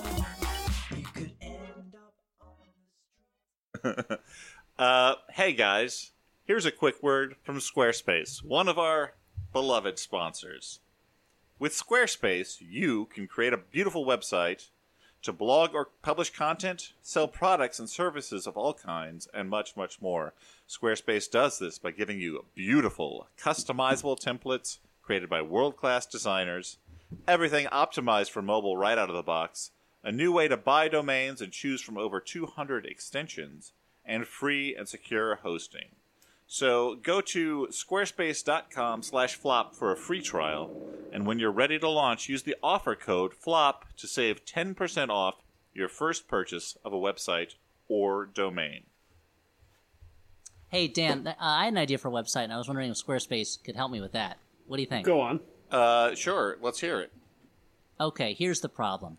You live in the United States. Your clone is in a laboratory in Hungary. How are you going to send it to you? Well, sendintheclones.com sends clones to you from anywhere to anywhere. That's right. Send in the Clones is the top clone delivery service, getting your clone from whatever back to tank it was bred in to your home. And you'll remember the name sendintheclones.com because of the jingle. Send in the clones. Send in those clones. Send me my clones.com. But the URL is not sendmemyclones.com. It's actually sendintheclones.com. Please disregard the first part of the jingle. It's sendintheclones.com. Now, are you wedded to that jingle, Elliot? Or I think there's some edits I could suggest to you.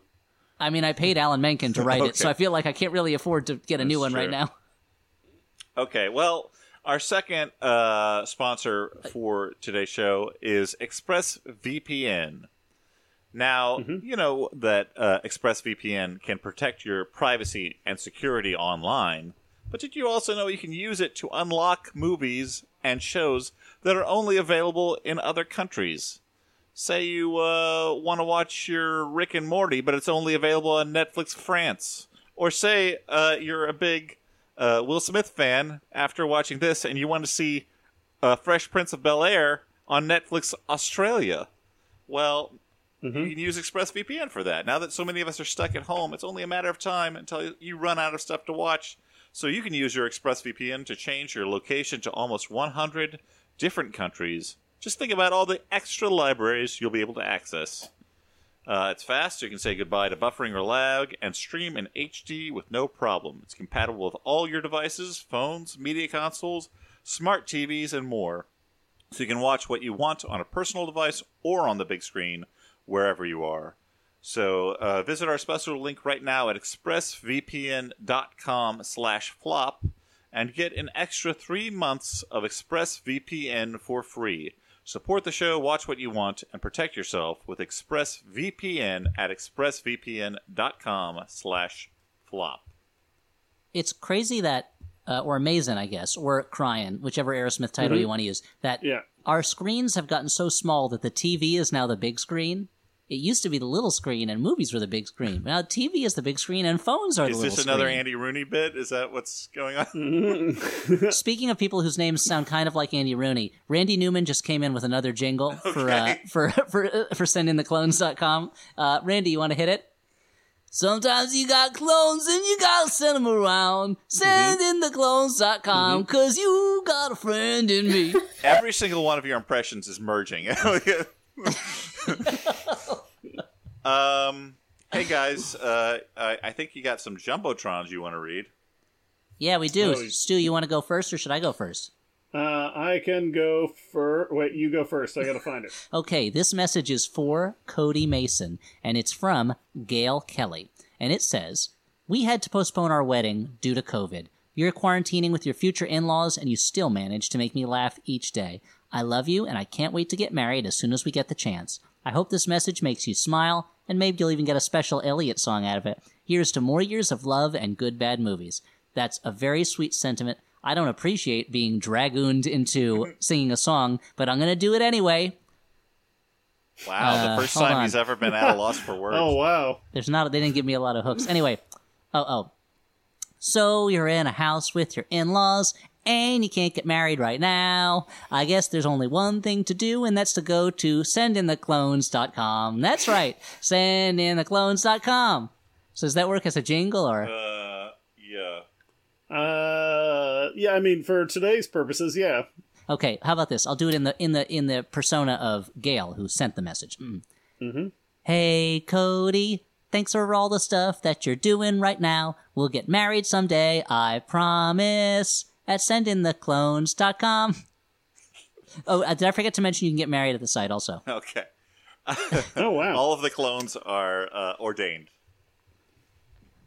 Yeah. What, Jumbotron alert. Two expatriates from opposite sides of the world talk about modern and classic Japanese animation together in Tokyo, Japan. Join hosts Ian McAfee and Mark Heath for a highly casual and hilarious look at the politics, philosophy, and production of anime.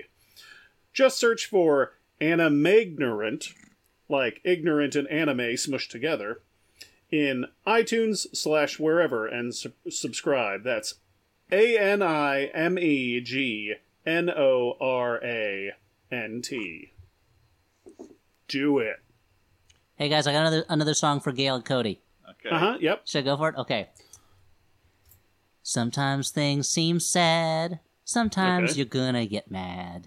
Because COVID canceled your wedding, and I'm betting COVID took the deposit and put it into its bank account. But hey, keep looking for a brighter day, because love is stronger than viruses. That's right, love is stronger than viruses. The math works out. Put a virus and love in a jar and shake it up so they fight, and the love will come out the winner. This is misinformation. Of course, sometimes love can give you a virus, but hey, that's okay, because love is stronger than viruses, and the greatest medicine is love, love, from below or above. It's love, stronger than viruses. Sendintheclones.com. Woof, no thanks. This is not medically accurate. Okay, Elliot, we teased our live show earlier. Would you like to give more full information about the live show that is happening? If you are listening to this on the day it's released, it is happening tonight. That's right. This episode comes out Saturday, June 6th, correct? Well, today is Saturday, June 6th if you're listening on the day of release. And tonight, Saturday, June 6th at 6 p.m. Pacific, 9 p.m. Eastern. That's right, 9 p.m. Eastern, 6 p.m. Pacific. The Flophouse will be coming to you live over the internet. It's just like if you went to go see the Flophouse because they went to your city, but now nobody has to go anywhere. We'll be broadcasting from our houses direct to your house. What are we going to be talking about? Well, a little movie called Howard T. Duck. That's right. Actually, the movie's called Howard the Duck. I shortened it a little bit, but it didn't save a lot of time because then I had to explain it. That's right. George Lucas's classic story based on the Steve Gerber, Gene Colan comics about a duck from another dimension where ducks have boobs who gets dropped into Leah Thompson's lap and has to fight alongside Tim Robbins against Jeffrey Jones. That's right, it's Howard the Duck. I haven't seen it since I was a kid, and yet clearly I remember more of it than I should. I'm excited to watch it again. How do I watch this, and why are we doing it? Well, we're doing it to interview you, the listeners and viewers, but also we're doing it for charity. We're going to be have a list of charities that you can donate to during the show. It's going to be on our website. I'll give you the information for that in a second. And if you donate, you'll be entered into raffles. That's right, raffles. We'll explain that in a minute, or rather Dan will. For more information, go to theflophousepodcast.com. That'll tell you how to go see it, or I'll tell you right now. Go to our YouTube channel, youtube.com/c/theflophousepodcast. Go to theflophousepodcast.com. It's all there. Go to the Flophouse Facebook page. All the information is there as well. Dan, tell us about some of these raffles, huh? Is that Raffles, the famous literary, the gentleman cat burglar? Well, yet again, you took the joke right out of my mouth, so I won't talk about that. But I will say, I want to backtrack a little bit. I will say that yes, as this is for charity in the sense that we'll be asking for donations. But it is entirely free to watch. We're just trying to, use the power of a free-to-watch live stream to get some money out there to some worthy causes. And yes, if you donate to any of the charities that are suggested on the website, or any charity, basically, send us your receipt. If it's over $20, this is just mostly actually to keep the work down on my end, so I'm not deluged by receipts, but also to encourage generosity. $20 or more. Hey, that's what you pay for a ticket anyway. You get entered into the raffle, and you will get, if you win, we're going to pick out 3 people to get prize packs of some Flophouse merch that was to be our touring merch. We don't know when we're going to tour because of the pandemic, but you can have it early if you win. And this is new merch. This is merch that has not been sold on Flophouse tours before. All new, it's never been beautiful merch. Never been sold to anyone before. So that's today. Currently collecting dust in my basement. Oh yeah, it's going to be real good and dusty. So that's Saturday, June 6th at 6 p.m. Pacific, 9 p.m. Eastern. You want to hear us talk about Howard the Duck? Yes, you do. Are we going to have presentations beforehand, like at a live show? You betcha we're going to, with slides and everything. That's going to be at youtube.com/c/theflophousepodcast. Or if you don't want to remember all that, for more information, just go to theflophousepodcast.com or our Facebook page to find out the information. And we'll be explaining more about the charity stuff during the show itself. Just remember, if you go to the YouTube page and you don't see it, refresh the page and the video should come up. That's a little tip from a pro. That's right, a professional YouTube watcher. I do want to say, you called it George Lucas's Howard the Duck. I want to make it clear that Lucas produced Howard the Duck. It was, of course, directed by Willard Huyck, who wrote American Graffiti and More American Graffiti, Temple of Doom, Radioland Murders. He also wrote and directed Best Defense, the movie where Eddie Murphy was added after bad test screenings to a Dudley Moore comedy about a defense contractor. And Howard the Duck looks to have ended his directing career. That is his last directing credit. So no, but you're right, Dan. George Lucas, notoriously hands-off when he produces things. I'm sure he just slapped his name on it and let the director do whatever he wanted. I just want Willard Huyck to get the credit he deserves for his work. He ended on a high note. So that's our show then. What do we do next on this, Dan? Next, we answer letters from listeners. Or just read them. Hey, send us a letter. Maybe with a clone in it. Send in theclones.com. Great. This first letter is... I can see Jordan marking time codes in her head. Cutting all of those. Yeah, should I be clapping? Should I be clapping, Jordan? Constantly. She's wielding her power with an iron fist. So Gus, last name withheld, writes... Gus Van Sant. Hey, Peaches. Oh, wow. Long-time listener, first-time writer. I'm in my early 20s, and I'm frequently lost when it comes to the references used on your show. Years of listening and re-listening to the podcast have made it... Wait, hold on. This early 20s guy isn't hip to Raffles, the gentleman cat burglar? Well, I don't think that's of our time either, Elliot. If you're aficionado of Victoriana, maybe you'll... Anyway, I'm in my early 20s, and I'm frequently lost when it comes to the references used on the show. Years of listening and re-listening to the podcast have made it feel like I have watched some of the frequently referenced films just through osmosis, but I've actually sought out some movies because of how often they come up on the show. I'm wondering what you all would include in a Flophouse Essentials list, a list of movies, television, or other media that are frequently referenced, or just a good starting point for understanding your humor. Some examples that come to mind are RoboCop, Night Court, and The Road Warrior. Keep flopping in the free world, Gus. DuckTales comes to mind, of course. The classic DuckTales, the cartoon, part of the new wave of Disney television cartoons. The Disney Afternoon. Yeah, based on the works of Karl Barks, who I recommend you seek out. What else? I don't know. Are there any movies that are essential to understanding the things I like? I don't talk about any movie individually that often. Yeah, I don't know. This is a tough one. It's Castle Freak. I would recommend watching Castle Freak. Watch the special edition that has all the scenes, not this one that most people have watched. Castle Freak, directed by Stuart Gordon, R.I.P., a king. Columbo, maybe? What do you got, Elliot? I think if you can go watch old episodes of 60 Minutes to see Andy Rooney in them, and I guess watch Tango and Cash for Sylvester Stallone, and I guess watch, I don't know. Tango and Cash is a good one. That's basically sums up everything we like about movies. I guess, everything. Yeah, exactly. I think so. God. I don't know. I think that here's what I would say. Much as when I was a lad and I was watching Mystery Science Theater and I didn't understand some of their references, I just looked up, I did some research, and back then I had to use books, not the internet, to find out what that thing was, and I watched it. So just kind of like, don't look for a quick solution. Pick out when a reference is particularly intriguing to you, be like, I need to find out what that means.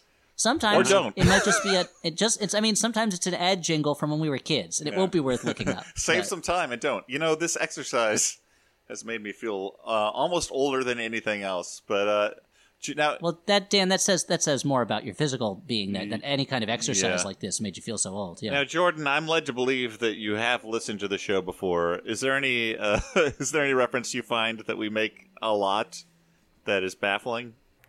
I'm not baffled by any of the references. I've been listening to the show for much longer than I've been on as an associate producer. So I think, your advice to Google is your friend. If it sounds like something cool, I would definitely look it up. Maybe dig into Randy Newman's back catalog. I don't know.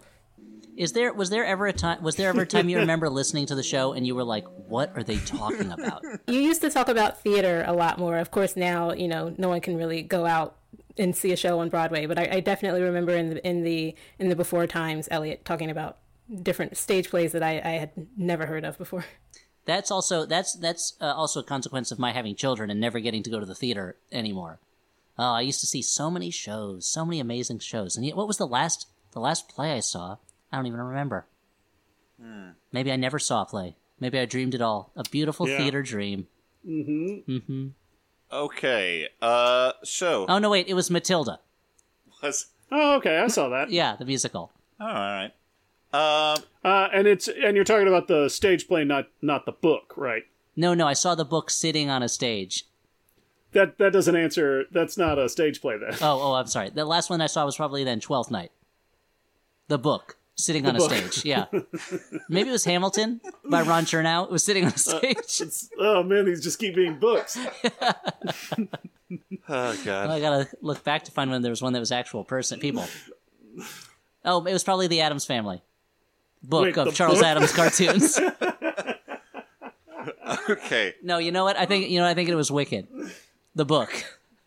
Sure. These were all books. Fun Home? Yeah. That's another book. Okay. Yep. Anyway. It is. Hey, this is a fun game for listeners. If you can think of a play that isn't a book, I don't know, go tell it to the Marines. I think, the last one I saw was probably... Like the Monster Squad. Write in a note to the Marines. Yeah. They'll come to your town. I think it was probably Tootsie. The screenplay. Okay. The screenplay of Tootsie was sitting on the stage. That's a real stretch now. Okay, this next... You know what? Oh, it was Blue Man Group. Oh, wow. Where's this going? The book?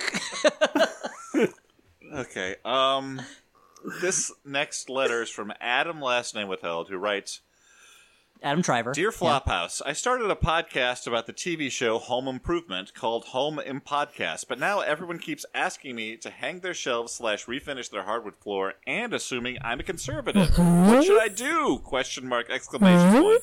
I can't do the voice. I tried to do the grunt.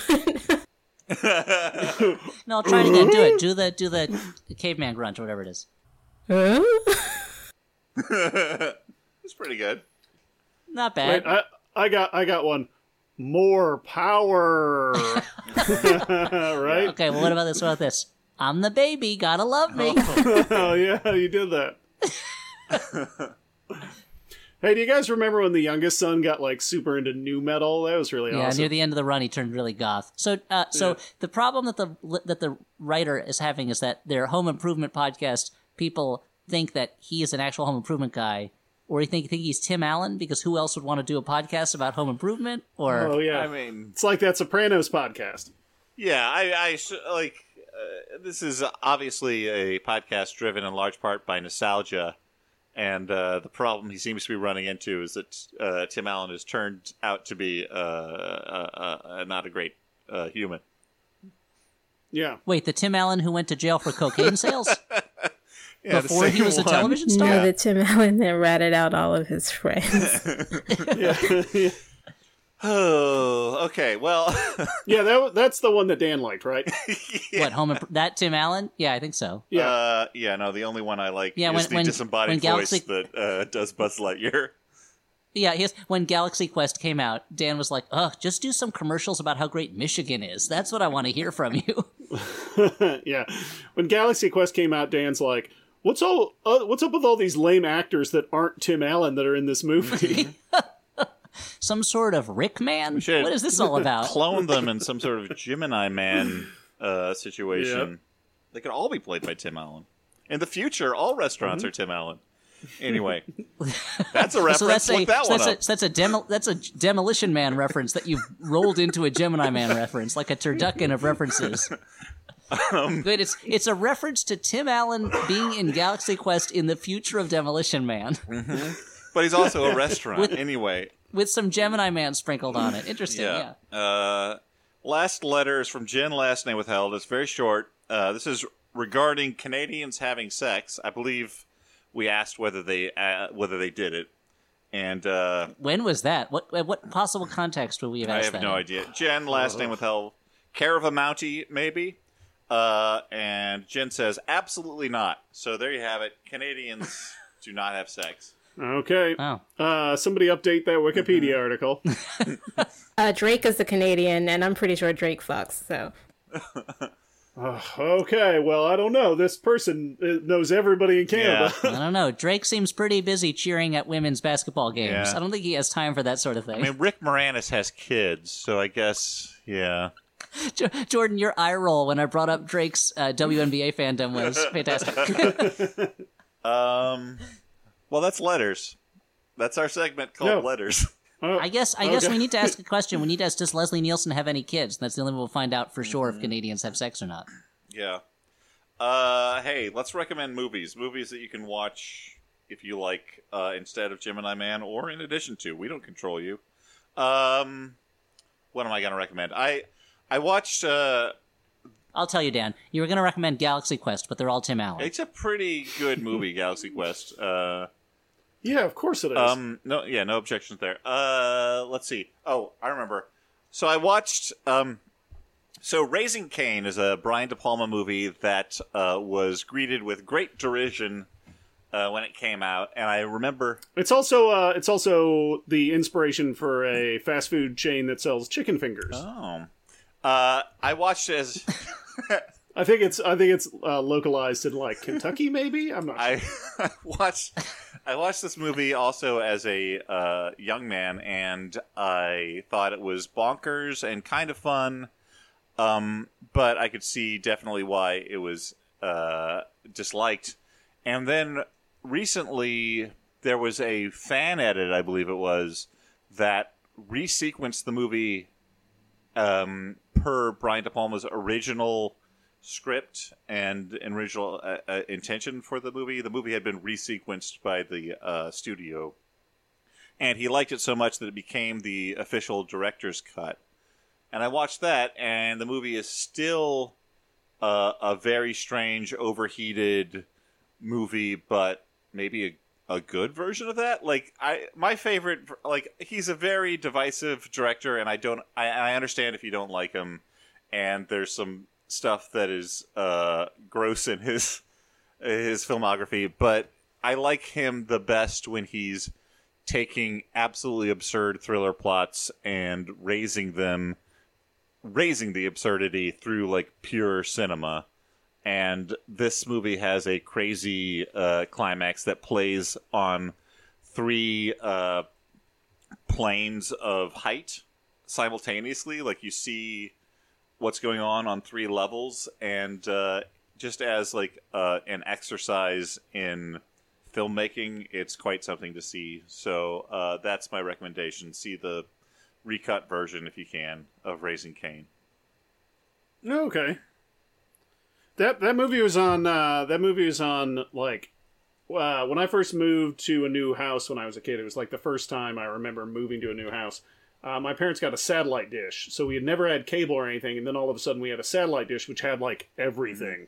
It would have like movie channels that would play the same movie over and over and over and over all day long. And Raising Cain was one of the first movies that I watched on one of those things. So I remember seeing it a lot, but since it was constantly cycling, I like never knew where it began or ended. It was just always Raising Cain. Well, also the movie like jumps around in chronology and does weird dream sequences, so it would be very baffling if you saw it that way. It made watching Third Rock from the Sun very strange for me because I was so used to Raising Cain as John Lithgow's main credit. I'm going to recommend a movie called Extraordinary. It's a spooky comedy starring Maeve Higgins and featuring a bunch of other people in Ireland.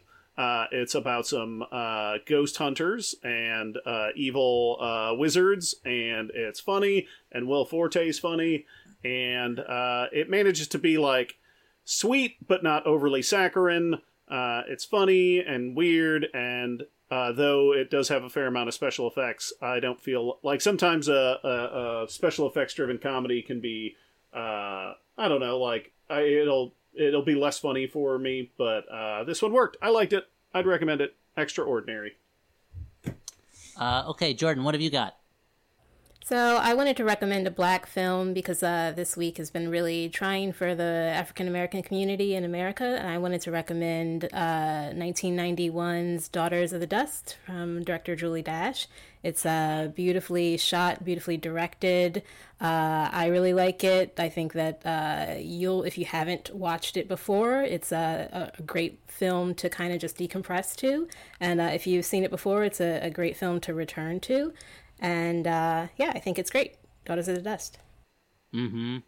Daughters of the Dust is like kind of like a dream vision movie. It's like a dream vision, and it has a quality to it. And one thing that I really like about it is it's just Black people in a time period that we don't really look at from that angle in American entertainment. Just Black people minding their Black-ass business. I love it. Put it on the poster. I'm going to recommend a Japanese movie. That's right, guys. We're continuing my strain lately of rediscovering Japanese cinema. I saw recently a movie called Funeral Parade of Roses. It's from 1969. It's directed by Toshio Matsumoto and stars the performer known as Peter, who you may know as the fool character from Ran, Akira Kurosawa's King Lear story. But Funeral Parade of Roses, it's kind of like part retelling of Oedipus Rex, part retelling of All About Eve, part documentary about the 1960s, what they called in Japan the gay boy subculture, which was kind of the very early stirrings in Japan of transsexualism and homosexual identity over there, and part kind of Jean-Luc Godard style new wave collage of styles. And it's in some ways about the way that left-wing art and this kind of new, for Japan, kind of like exploration of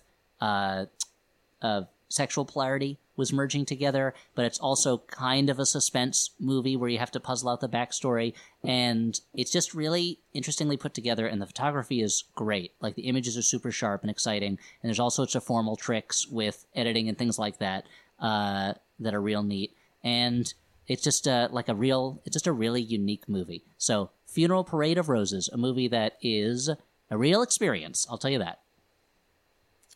Wonderful. Four movies. 4 movies. 4 action blockbusters, all on one DVD at your local video store. Oh, shit. Raising Cain, Extraordinary, Daughters of the Dust, and Funeral Parade of Roses, now available in one set. Fled. Chill Factor. Guaranteed entertainment. Hard Target. They would have those DVDs where it would be like Chill Factor, Hard Target, The Fugitive, and I'd be like, how did The Fugitive get thrown onto this thing? Like, yeah, that's what you call a loss leader, Elliot. Yeah, I guess so.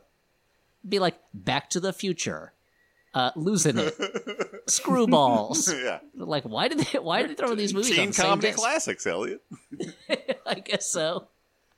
Well, that's our show. Hey guys. Great to be here. Great to see you. Jordan, thanks for being here. Is it great to be here, Dan? Jordan, thanks so much for being here. I want to apologize in person and on the podcast for the way we consistently forget to credit you at the end of the podcast. But we hope you enjoyed your time as a member of the Peaches on camera microphone, as opposed to when you're usually just backstage. This has been so much fun. Thanks, guys. Hey, one last appeal to watch us on the live stream tonight, and even if you don't, donate to a charity. Now's the time. But thank you for listening. We'll be back soon for the Flophouse. I've been Dan McCoy. I'm Stuart Wellington. I'm Elliot Kalin. And I'm Jordan Cowling. Bye. Bye.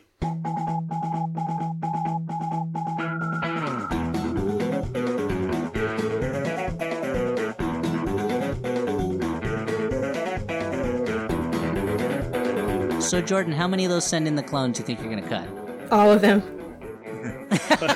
Thank you. Oh, all right. Man. It's good to have somebody on our team. MaximumFun.org. Comedy and culture. Artist owned. Audience supported.